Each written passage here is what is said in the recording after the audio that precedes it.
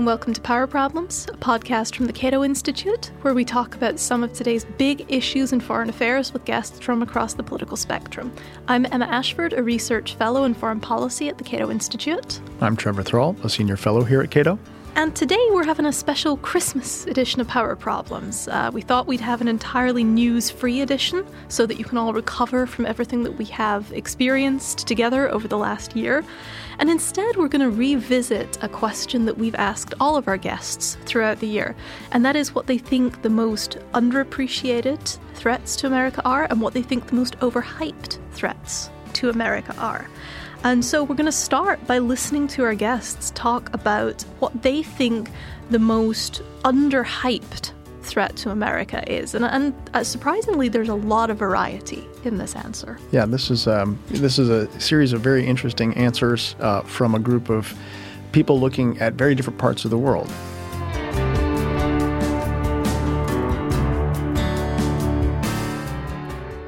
Our first guest is John Glaser, Director of Foreign Policy Studies at the Cato Institute.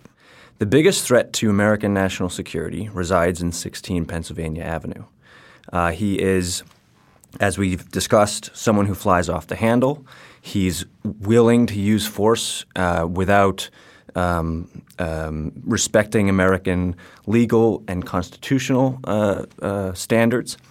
When he threw 59 Tomahawk missiles at Syria, he didn't deign to ask permission from Congress. Most of Congress found out about it from the cable news stations. Trump is someone who not only can get us into trouble externally, but he also is someone who, has authoritarian tendencies. So if we have a president who capriciously fires disloyal law enforcement officials like former FBI Director James Comey, that can create all kinds of internal problems that actually do make us less safe, not only from external threats, but from the constitutional protections that make Americans safe from their own government. So Trump is the biggest national security threat we face, without a doubt. Our next guest was Samira Lalwani from the Stimson Center, who works on issues related to South Asia.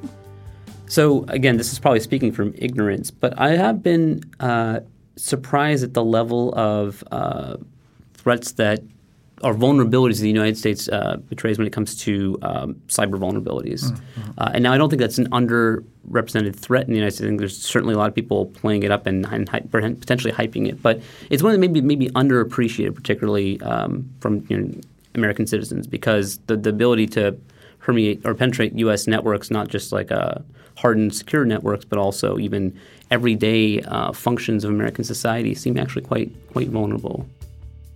Our next guest is Joshua Pollack, a researcher in nuclear affairs from the Monterey Institute. Well, that's hard. If you're worried about EMP in the power grid, I would argue you should worry more about solar storms. You can't deter the sun. But it is hard to know what the most underappreciated threat to the United States is. Maybe I'll put it this way. Maybe I'll just say this. There's only one country in the world that could end the existence of the United States on any given day, and that is Russia. We don't think about that much. Maybe it's not a problem, but it's always a latent issue. The massive Cold War nuclear arsenals are not entirely gone. Both sides operate them on a large scale, and they're the only ones who could drop 1,000 or so warheads on us on a given day. Next up, we have Ariane Tabatabai of Georgetown University, who works on issues related to Iran. It is the partisan nature of domestic politics in the U.S., the fact that we can't get anything done, the fact that even the most basic things that should really not be that controversial seem to take ages for anything to happen, to move forward. And the fact that we can't have conversations across the aisle. It's incredibly difficult today for the two sides to be able to have a civilized conversation, right? And I think that's a huge threat to just domestic security. Our next guest is Alex Downs, professor at George Washington University, who focuses on civilians in war and also regime change. The most underhyped threat is ourselves, in the sense that we keep adopting policies in response to perceived threats that are overreacting and then cause further problems. So let's take Iraq, for example. That was a perceived reaction to a threat that actually didn't exist, and then drew us into a decade-long war where hundreds of thousands of Iraqis were killed, thousands of Americans died. Take Libya, for example, right? The common thread here that I'm sort of referring to is regime change and occupation. And surprise, surprise, I'm working on a book on this right now where I look at, is regime change worth it, in a sense, to improve your relations with other states and also to what does it lead to, what kind of backlash does it lead to in those countries? And the argument I make is that it rarely helps you in terms of bettering relations with target countries, and it often leads to horrible backlash, civil war, overthrown leaders, failed democratization in the places where it happens. And especially where the United States is doing it these days, these are places that are not just on the precipice of democratization. They're not they have all the preconditions, structural preconditions for civil wars, and boom, you knock over the government, and that's exactly what happens. Next up, we have Colin Kahl, a former national security advisor to Vice President Joe Biden, who talked with us about the Iran deal. This is going to be a little bit of a cop-out because it's not like, the New York Times or the Wall Street Journal or the Washington Post doesn't have the periodic articles about this. But I actually think that the landscape of our competition with Iran in the Middle East is changing. We're talking about outside the four corners of the nuclear deal, in particular in the border areas between Iraq and Syria. So much has been focused in the last couple of years, for understandable reasons, on destroying the caliphate. That is, destroying the Islamic State's territorial base from which they can threaten the integrity of Iraq, Syria, and launch attacks against the United States and the West. That campaign is essentially culminated. Mosul fell a few months ago. Raqqa fell just in the past week or so. They're really the only remaining strongholds for the Islamic State are near the Iraq-Syria border. So on the Iraq side, I mentioned earlier Al-Qaim, which is a traditional Sunni insurgent stronghold on the Iraqi side of the border in the mid-Euphrates River Valley. And then on the Syrian side, a stretch of towns going up from Abu Kamal just on the other side of Al-Qaim up to Deir ez-Zor. And I say all of this because right as we speak, the same forces that we used to defeat the Islamic State in Raqqa, the Syrian Democratic Forces, which is a coalition of northern Syrian Kurds and Arab tribes, is engaged in a fight to retake areas around Deir ez-Zor. But the Assad regime, the Iranians, Hezbollah, and Russia are also focused on those same areas. And the friction points, the contact points between us and those forces are growing and growing at a time when geopolitical tensions remain strained with Russia and increasingly bad with Iran.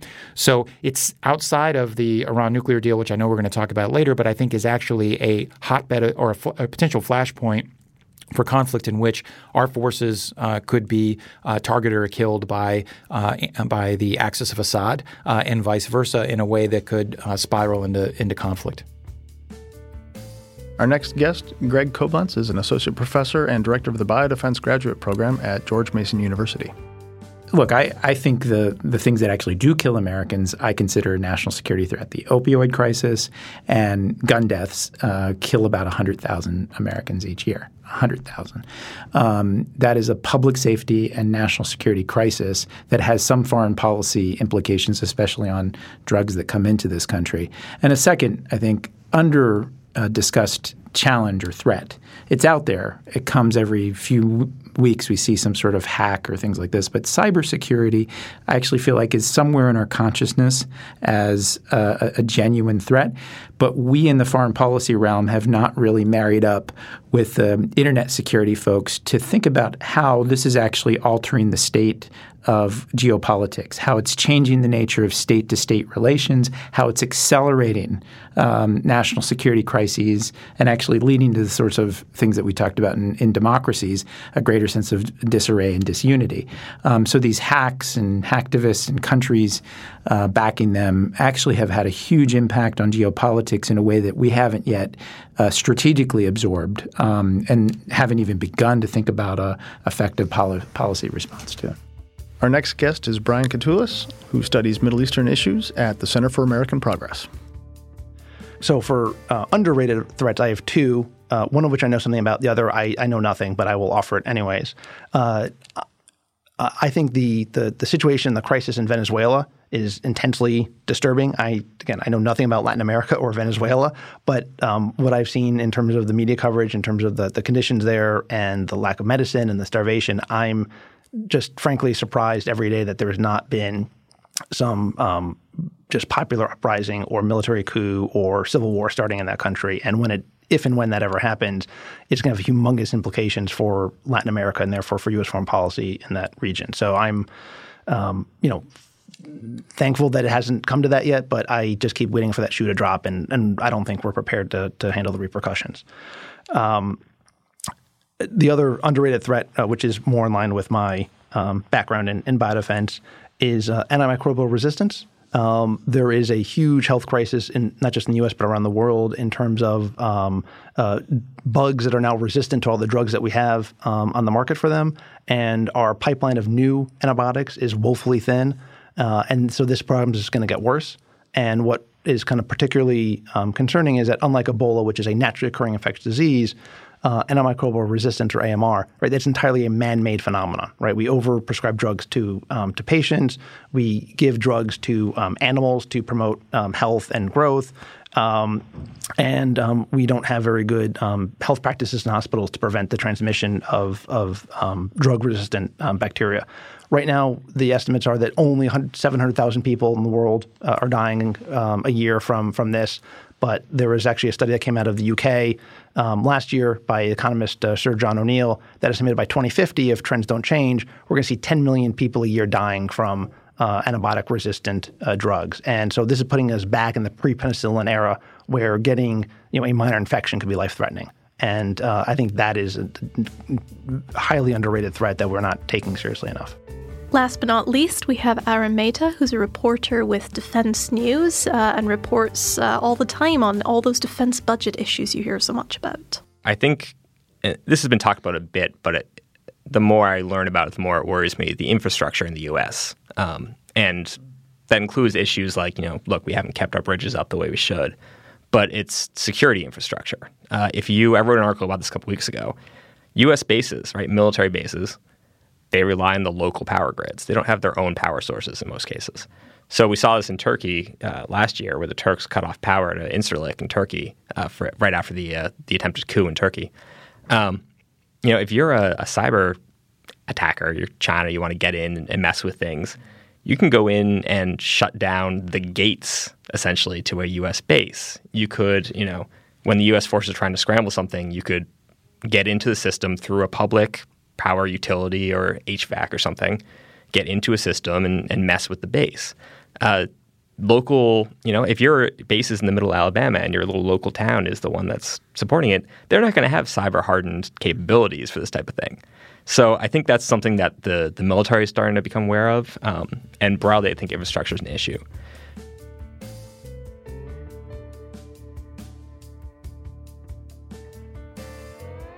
I was actually surprised by how little agreement there was between people on this topic. It seemed like almost everybody came up with a different topic. Some of them are related to one another, certainly, like you can hardly separate Trump from partisan gridlock. But it really is interesting that just depending on what they study, people seem to think of different overhyped threats off the top of their head. Yeah, it almost makes you want to believe in constructivism because certainly people's professional backgrounds seem to be priming them to view the world in very different ways. And it kind of makes you wonder, even we professionals appear to have maybe non-objective factors in the mix in terms of how we are analyzing the world. I was very – you can draw some lines, like you said, between these, but they're very different answers.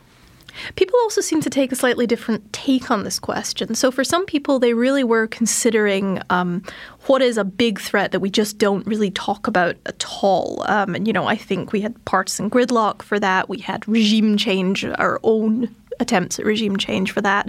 But then there were a couple of others. I think Samir Lalwani talked about this, and so did at least a couple of others.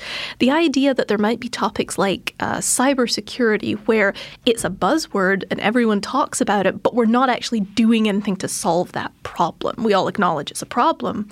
We're just not fixing it. Yeah, and I think China similarly doesn't appear in the list for sort of a similar reason, in that it's something people acknowledge, and maybe at times in the past has been what people would consider overhyped. But today, I think because it's treated sort of in line with being a real thing, maybe it didn't get the answer. No one said, hey, China's actually the biggest threat out there. I know there's guests we could have had who would. Maybe we'll be in the show later. I have to ask you, Trevor, though, what do you think the most underappreciated threat to America is? I thought about this a little bit, and that's cheating because I had a lot of lead time to think about this. I should probably have a better answer. But I'm going to go with the erosion of the American marketplace of ideas. And this is not a response to the Russian election hacking efforts and disinformation and that sort of thing, although that's a part of this now. I really see this as a broader problem that has a lot of different vectors at work. And sort of the most fundamental one that's been a long time coming has been the fragmentation of the media and the rise of digital media and internet and so on, so that we now have lots of different fragmented bits of audience listening to their own stuff. And although I think, the evidence is that most of us get most of the same news most of the time, it's also clear that there are new partisan media outlets popping up that are starting to drive the agenda, percolate conspiracy theories and so on. And they are also making it easier for people to sort of stay in their own tribes, to hold on to bad and terrible ideas, even though they're factually just wildly wrong, and so on.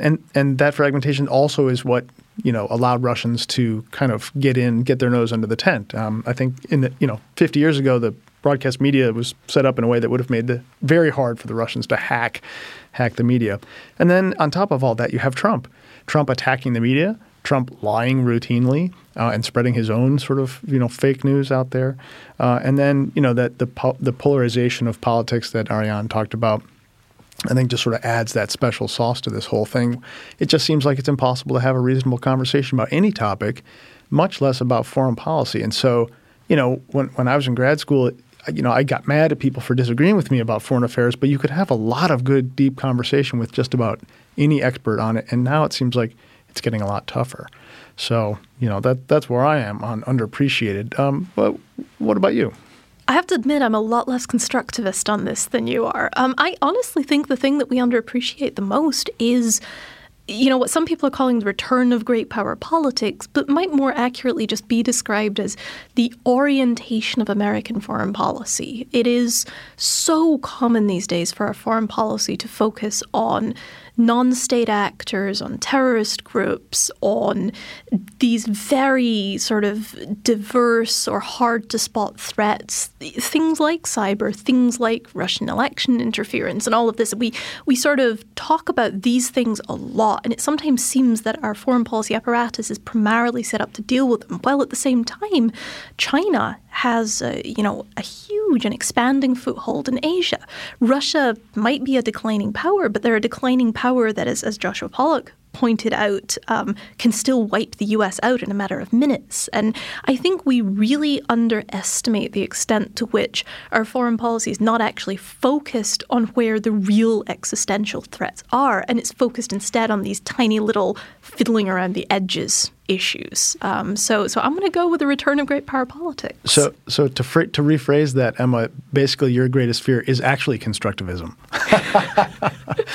We've made up all sorts of false threats, and we are ignoring that really big thing in front of us. That's actually a threat. That's actually both a an homage to constructivism and a lament at the same time. That's very clever. I think you're absolutely right on that.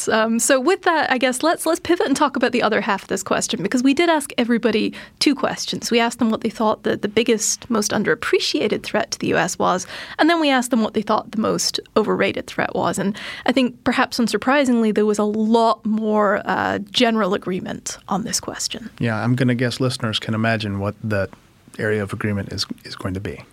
In terms of which is the most inflated threat, that's a hard one. I think pretty much all the threats that are talked about in Washington, D.C.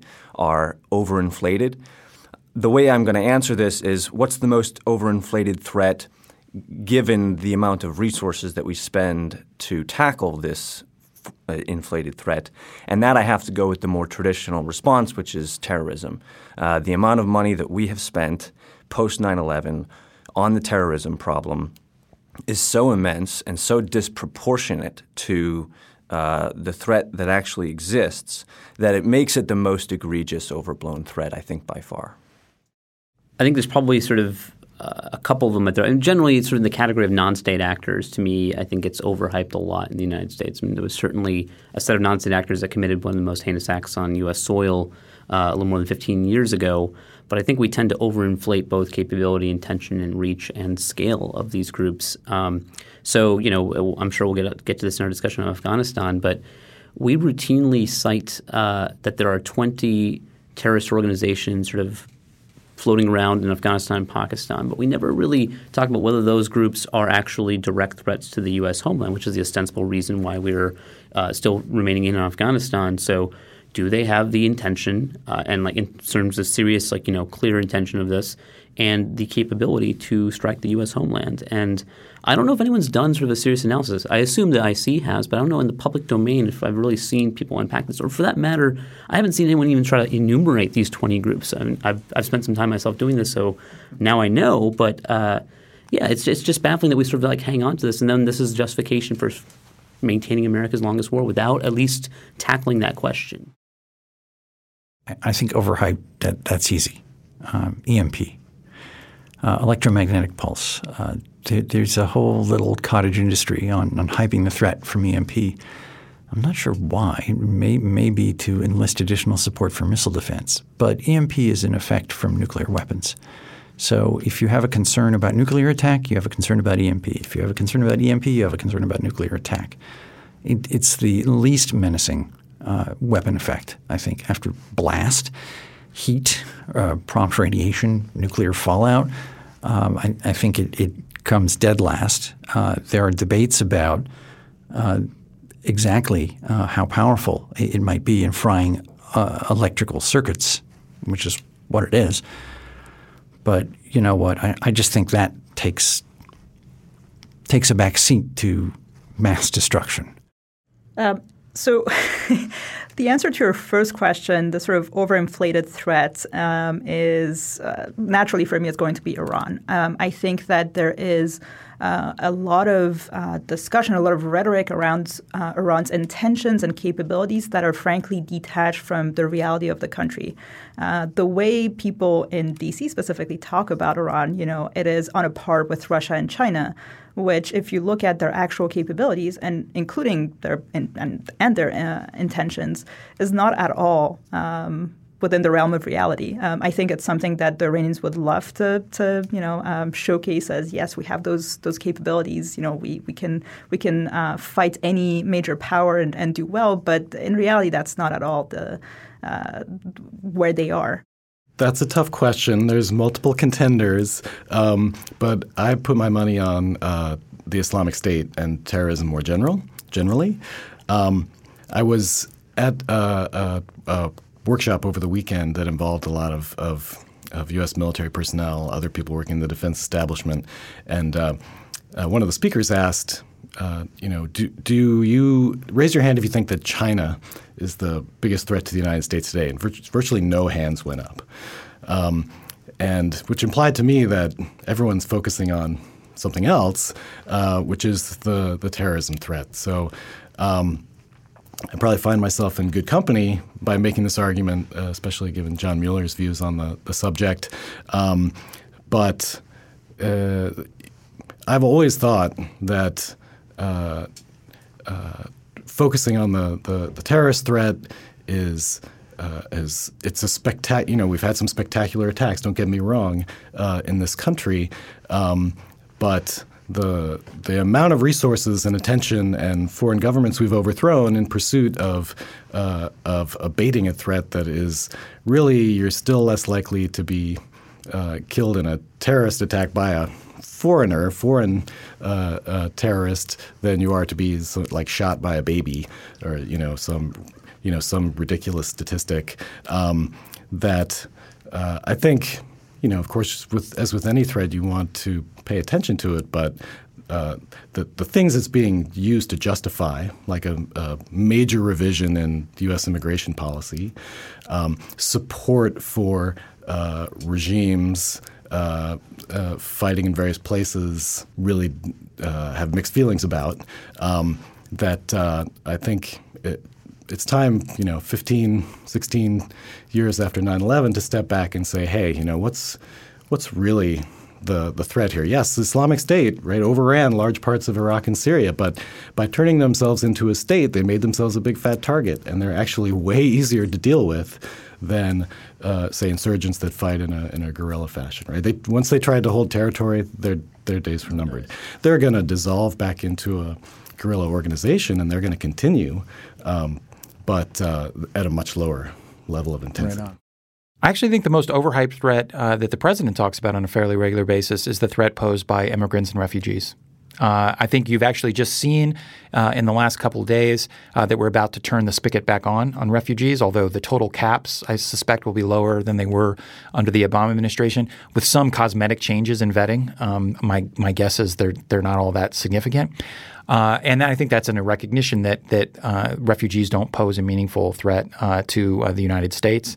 The same is true of immigrants. I think that you've seen a president who has demonized these individuals because they're easy scapegoats for threats that don't actually exist. There have been no deadly terrorist incidents perpetrated by immigrants or refugees from the countries that the president has targeted. And in fact, alienating us from those communities is probably more likely to generate risks of homegrown extremism, people taking action against the United States that are already here, and or not being able to work with communities who could otherwise provide law enforcement with tips on plots like that. So I think I don't think it's overhyped generically, but I think for the president and much of his base, the immigrant and refugee issue is overhyped in a way that has real negative consequences for actual human beings. I think it may be odd in terms of overhype to say this the day after a terrorist attack in Manhattan, but when you look at sort of the basic statistics of what makes Americans unsafe and what makes what is a real threat, it is not Islamist terrorism, which is the thing that we dedicate hundreds of billions of dollars each year to defend against. Yes, there are threats out there, but to put it in proportion, I think there were 30,000 total terrorist attacks globally in the world, and about 75% of them were in 10 countries, concentrated in 10 countries. So far few Americans are threatened by this issue, but the way it's dealt with in our politics, the way we react to tragedies and awful instances like the attack on October 31st in Manhattan, it sort of is a knee-jerk response where we dedicate far too many resources and not to the things that I think are under-discussed. So starting with the overrated threat actually ties back to the first news story we talked about in terms of North Korea. The fear that there is a looming nuclear war with North Korea, I think, is grossly exaggerated. North Korea is developing these weapons because they are intensely insecure, vulnerable, paranoid, isolated country, and they will only use these weapons in extremis to defend their existence.